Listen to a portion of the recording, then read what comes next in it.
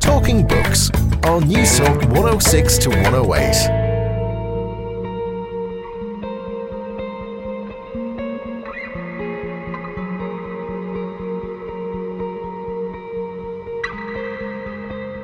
And if you look at the direction of Shakespeare, even though as his language has become less and less accessible, we continue to want to read and see his plays and his sonnets. I think these are signs that Jane Austen couldn't do her. But if we look at someone like Sir Walter Scott and his novels, which were monumentally popular in the 19th century, but the kinds of things that he was describing and interested in have become less interesting to us. So I guess in a way it depends on who we are, who we become. My crystal ball says, I think relationships, romance, courtship, family, these continue, whatever our culture may look like, to be the building blocks of the lives of most of us, of many of us. And those, I think, are the central interest of what's going on in Austen's fiction. I do see her living on in 100 or 200 years. I certainly hope she does, because I think a world that reads her is a potentially better world. What makes for a great writer? And is Jane Austen the female Shakespeare? Hello, how are you? And you're very welcome to Talking Books. I'm Susan Cahill. It's lovely to have your company this evening. Well, on tonight's show, we're going to unpack the enduring appeal of a classic Jane Austen and ask, why does her fiction continue to be noticed and read? This evening, I'm joined by writer, teacher and scholar Dr. Devanny Lowser, whose latest publication, The Making of Jane Austen, has just been published by Johns Hopkins University Press, where Devanny argues, it sounds impossible, but Jane Austen has been and remains a figure at the vanguard of reinforcing tradition and promoting social change. Devanny goes on to argue, Austen's literary legacy proves that you can't be both a popular and highbrow author in the way that Ronald Reagan proves that an actor can't become president. So, who was Jane Austen? Why are her novels so popular? And how did she change the face of fiction?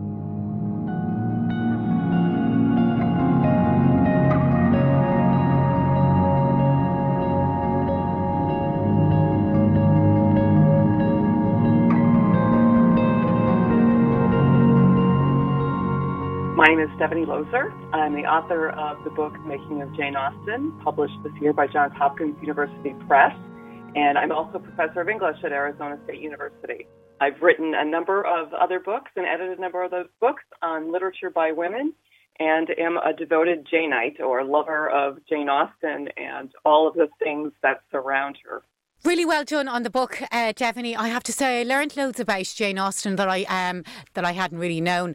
And you bring up so many different areas of culture, arts, performance, and so on. It makes for a very interesting read, both in terms of the life of Jane Austen and also in terms of who and what she was and what she stands for. I might throw you a big, wide open question to kick things off.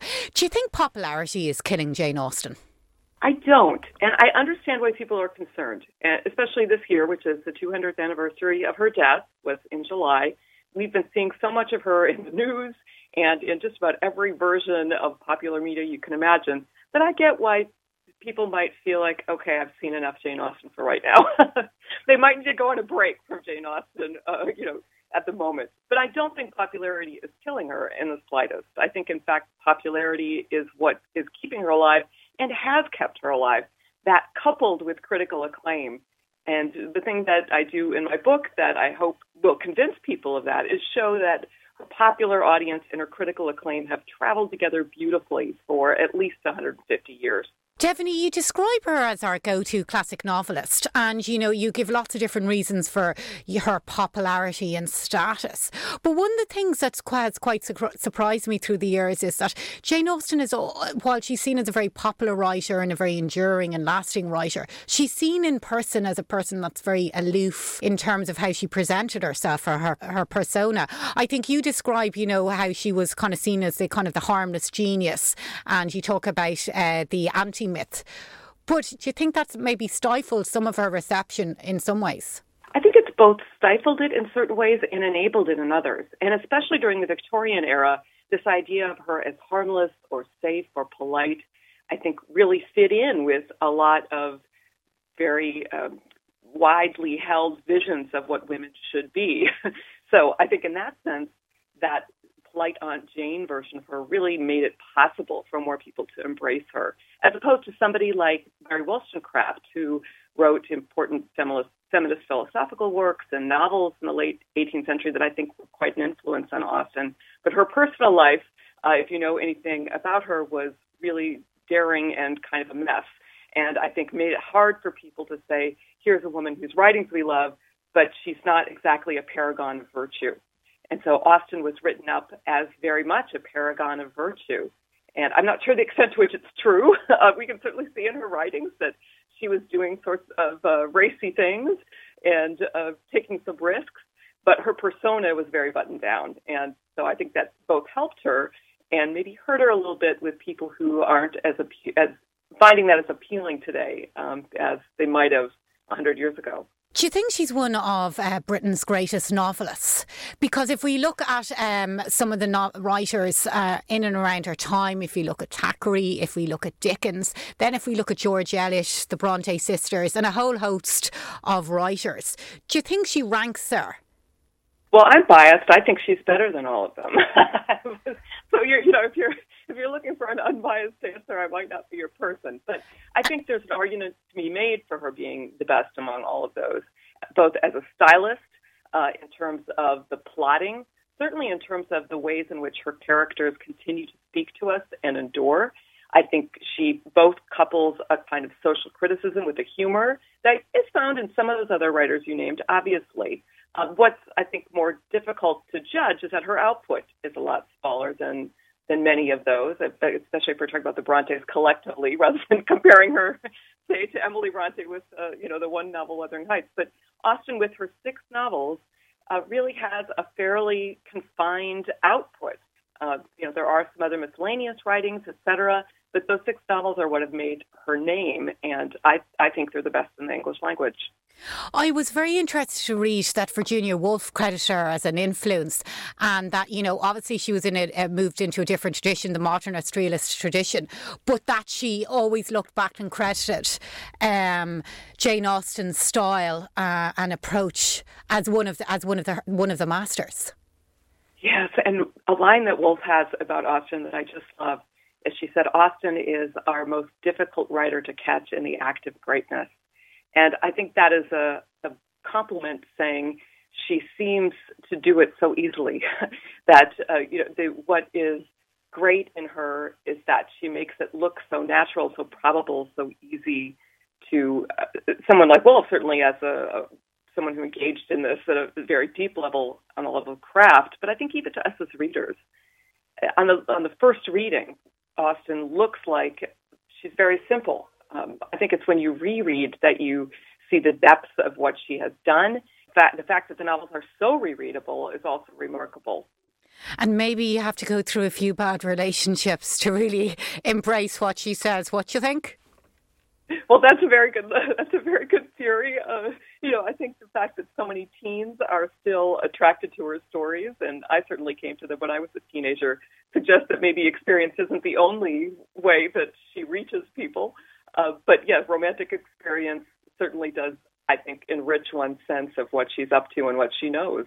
But how she reflects on marriage, let's say, as an institution, as a cultural model or force, so to speak, is as relevant as when she was writing it as relevant today. Because the question she was asking in terms of what makes a good partner, and whether it's the high-flung, sexy stuff or just the very kind of reasonable stuff about cohabitation. How she looked across the different, I suppose, forces in a marriage and what makes it.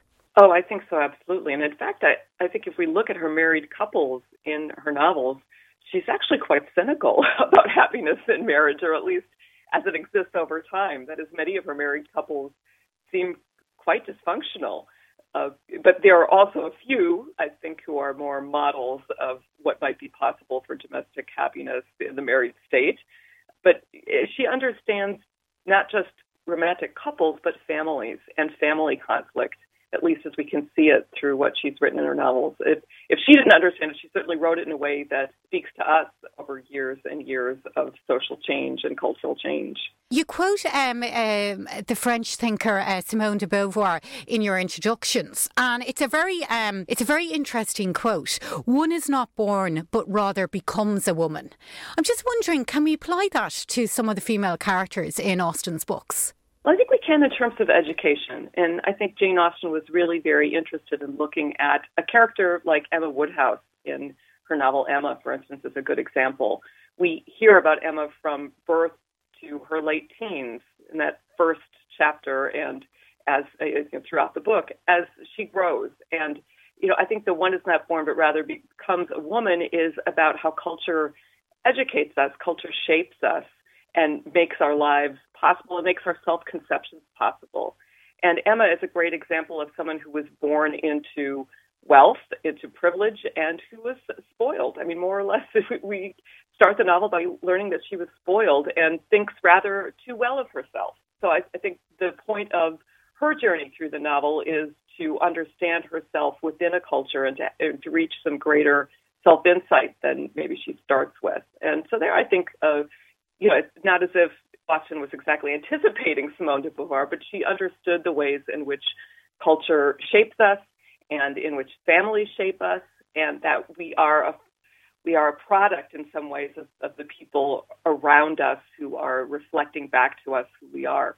Is it too much of a stretch, do you think, Devanny, to say that her novels promoted social change to a degree? Because if we look in the immediate aftermath, we saw a huge change in British society and then across the world in terms of the role of women, their place and ideas on womanhood. I certainly do see her as part of a movement towards social change for women, and especially for educated women in her day. And I think her novels continued to have a pretty profound impact as the 19th century, even the early 20th century rolled on. And one of the things I talk about in my book is the way that the suffragettes in the Victorian era and into the early 20th century used Jane Austen as a figure to argue for the importance of giving women the right to vote. And I don't think that's something Austen herself would have anticipated.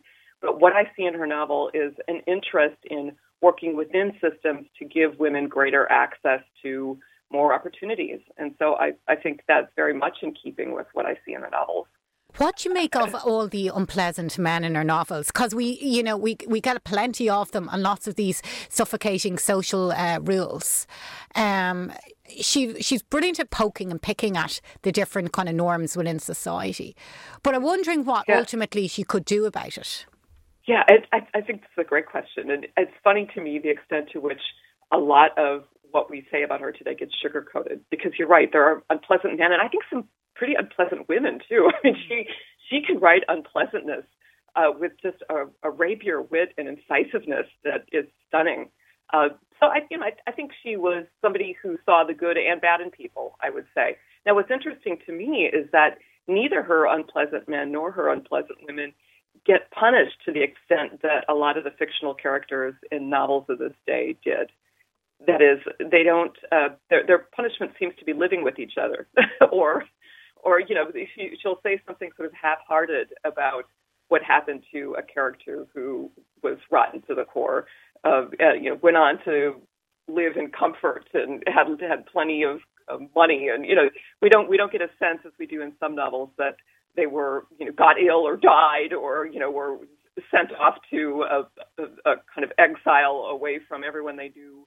This isn't what she does to them, which I think probably says more about her sense of what's probable, and that she likely saw many unpleasant people around her getting away with it. But, what do they say? Hell is other people. I think that the way she shows those unpleasant men and women getting their comeuppance is putting them around other unpleasant people. I wonder, though, if she got married, would she have produced so many other, so many novels? Like she did. She died, I know, quite early in life at 41, which that would have been still relatively young in her time. But, the distractions within a marriage or a long-term relationship, I'm wondering, would you have been so prolific? Well, there were married novelists at this time who were successful, active writers. So there were some. But I think you're right in general that once a woman married, her, especially if she started having children, it was very hard to maintain the amount of time required, I think, to write in the way that Austen was writing. So I do think her childlessness, or being child-free, or however we want to describe it, had made possible for her this writing life in a way that for others of her time, it became less possible once you married and if you started having children. You highlight the research work of literary scholar Claudia Johnson. I think she's from Princeton University. And, you know, she has looked into all the different dates on Jane Austen's sexuality. Some see her as a kind of a lesbian icon. Others see her as this kind of asexual woman. And others have gone as far as to assume from her novels and persona that she was frigid. Why do people get so bogged down and obsessed with somebody's sexual profile? Like, who gives a hoot? Yeah, I think you're absolutely right. And I think this has to do with women writers and our special concerns, issues, problems with what it means for a woman to write. And we don't hear people speculating quite in the same way about Charles Dickens' romantic life or sex life, although there's plenty to say there. You know, it doesn't come up in every other sentence. You know, Shakespeare is a different case in that there are some very interesting things to say there. But again, I would say there does not seem to be a first movement to say, Shakespeare, what was he like, you know, in bed, right? This is not the first question I think that comes up for him. But for Austen, as with many other women writers, especially women who are writing about romance and writing about sexual desire, I think we want to know, where did they come by this information from? Especially if she was unmarried. What underwrote her ability to write like this? Rather than saying this is something that she could have observed around her or known from a very tight-knit family, these kinds of desires or activities, we want to say what was going on in her personally. And I guess I understand why we have that kind of curiosity, but in a way I think we have it particularly for women that isn't quite fair. But why do you think the debate hasn't focused in on, let's say, her psychological depth as a writer, or how, you know, the nuances and the subtleties that she weaves into her narratives? Because that's way more interesting. Yeah, I agree. Yeah, you know, and she was obviously a keen observer of human relationships, and I think one can be that and have without having been married. And I guess that's the part that people, especially when looking back at the early 19th century, just have a hard time wrapping their mind around. I'm just wondering, you mentioned Ferdinand Pickering. He was Jane Austen's first illustrator. And you describe him as quite the eccentric. But I'm just wondering, how important was he in terms of, I suppose, packaging Jane Austen as a writer, in terms of developing the kind of overall look and feel of her books? Right. Well, and what I argue in the making of Jane Austen is that I think he's very important. And I should say he was the first English illustrator. There were a few illustrators working on the continent, but he was the first one who illustrated all of her novels. And it was in 1833 they were republished, repackaged, and brought out to what was, in effect, a new generation of readers. He'd been hired by the publisher Richard Bentley to produce 10 illustrations for all 6 novels. And he did some things that I think are kind of unusual and fascinating. He focused on female relationships. He focused on women's intimacy. But he also gave everything quite a sensational or gothic feel to it. And it, I think, would have functioned as a kind of advertisement to people opening these novels for the first time, or even returning to them after many years, saying, what is this novel about? Well, here's this illustration at the beginning showing me a woman sitting up wide-eyed in a bed with another woman with her arms around her. It turns out to be the 2 sisters from Sensibility, from when Marianne Dashwood was ill, and Eleanor Dashwood is comforting her. But I think the image itself shows us a certain kind of almost like I've seen a ghost quality, is how I put it in the book, and would lead readers to go into the novel thinking it was about women and that it was about fear and that it was about intimacy and, perhaps even the supernatural. It was a very sensationalized vision of what was in there. And so what I show is not only who he was, because we've never identified him before, but the kind of life he led. And as you say, he was quite eccentric. He lived a life full of sensational violence around him, from what we can tell of his family life, especially after he published these illustrations, that suggests that he had a take he had a take on Austen, at least a visual take on Austen, that would have imprinted others who look back on these books. You have a brilliant chapter, Daphne, on how stage performance of Austen's work shaped her literary reputation. And it got me thinking that, some people will come to Jane Austen through maybe a movie, some will come to it through the stage, or others just come through from their teachers in school or what's on the curricula. But it all changes, whatever kind of, I suppose, medium you absorb the art, it can change your understanding of the writer or some of the tones to it, can't it? Absolutely. And I think she's going through a stage revival. Jane Austen's fiction is going through a stage revival, a dramatic revival right now. Many schools are putting on this play now. Thousands of performances of this have happened, of her novels in particular, Pride and Prejudice, have happened over the past several years. But what I show in the chapters you mentioned, and I'm glad you enjoyed them, what I show is that the first dramatization of Austen in 1895 selected out scenes from her novels. And in particular, it talks about scenes of domestic protest. And I think this is very meaningful for that moment. Many young women would have first come to Austen's novels ventriloquizing the speech of Elizabeth Bennet saying no to Lady Catherine de Bourgh, saying no to this very powerful woman who was telling her how to live her life and what to do. And I think that scene and the idea that so many people would have voiced it, viewed it, and would have thought this is what Jane Austen is, saying no to the previous generation, really changed how they understood what those novels were about.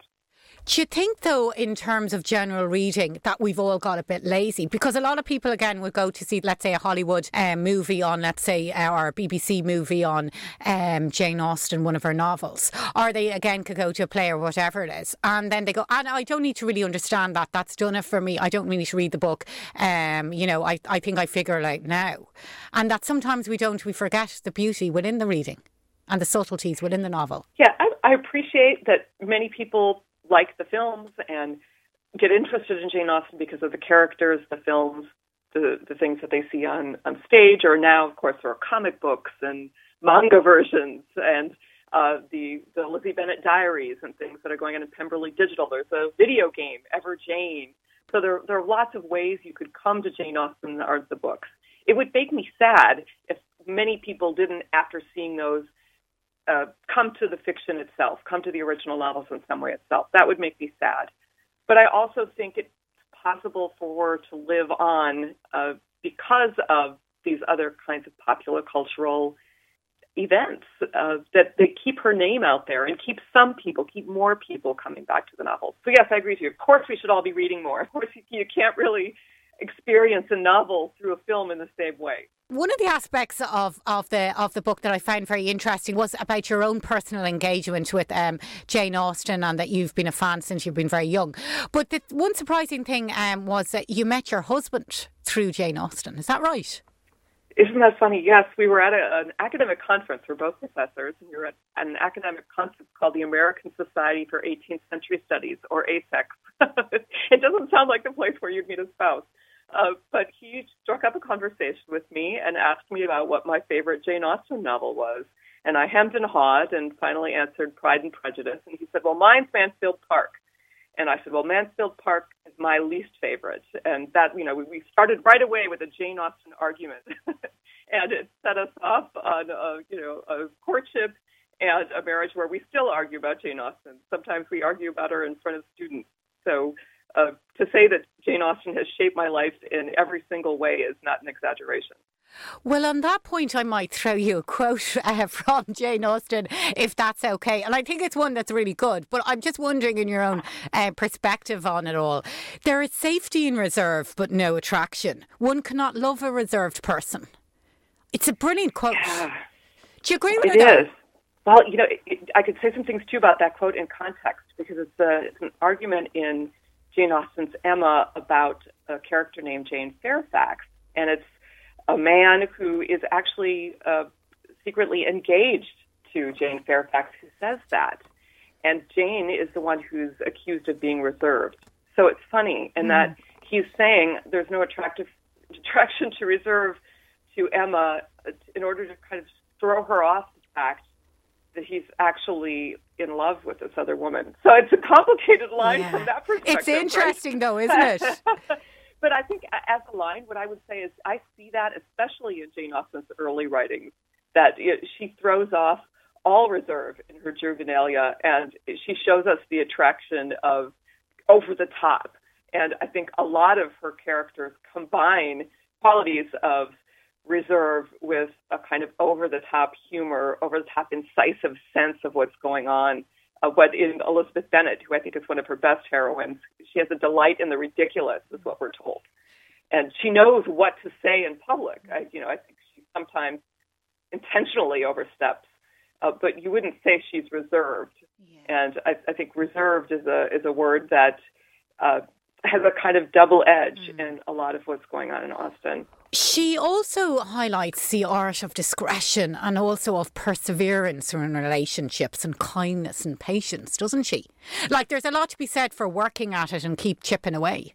Yeah. And I think, again, the fact that she shows, as you were saying earlier, her unpleasant men and some of these characters coming to a bad end, the characters who are, as you put, chipping away or acting with a kind of rectitude and rightness do seem to come to good ends.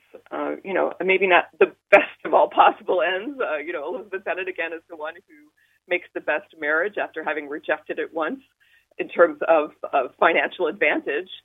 But the good characters, the characters who are in the long game, who are looking within themselves and seeking to become better people in the world, in a world that is often deeply unfair, I think, as she shows. You end the book, Devaney, on rather a cautionary note. You write, I don't worry too much about Jane Austen's good reputation going forward. As to it going forward at all signs point to yes. I worry more about our ability to study it within the historical nuance and cultural scope it deserves. I thought that was very interesting because I imagine some students that you have, they miss out on that. They don't maybe factor that in. Yes, I think that's absolutely well put. And I think the historical nuance and cultural scope is something that applies to any writer, not just Jane Austen.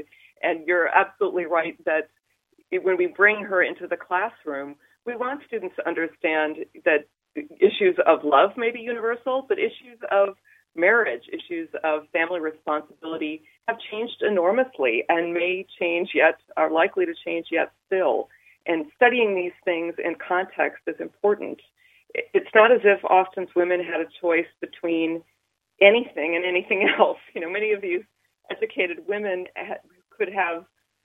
were faced with the prospects of either marrying or being financial burdens on their fathers and brothers.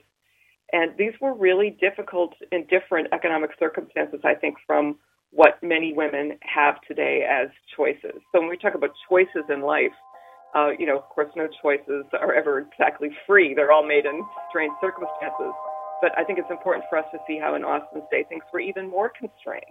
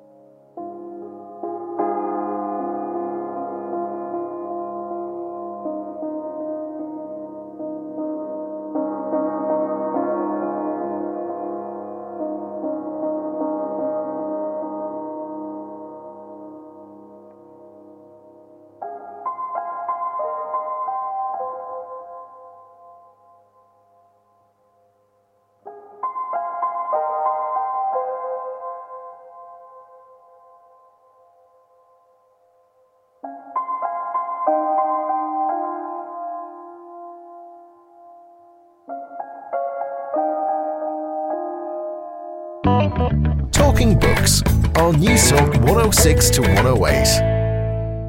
And you're very welcome back to Talking Books. I'm Susan Cahill. It's lovely to have your company this evening. Well, on tonight's show, I'm talking with American writer, teacher and self-professed Janeite, Dr. Devanny Lowser, whose latest book, The Making of Jane Austen, has just been published by Johns Hopkins University Press. I asked Devanny about some of the criticisms put out by Jane Austen's detractors and whether it's fair to argue that Jane Austen's novels have great characters but minimum plot. Wow, that's hard, isn't it? I guess I'm not one of those. I think Emma is one of the most beautifully plotted novels, again, in the English language, and it reads very much like a mystery.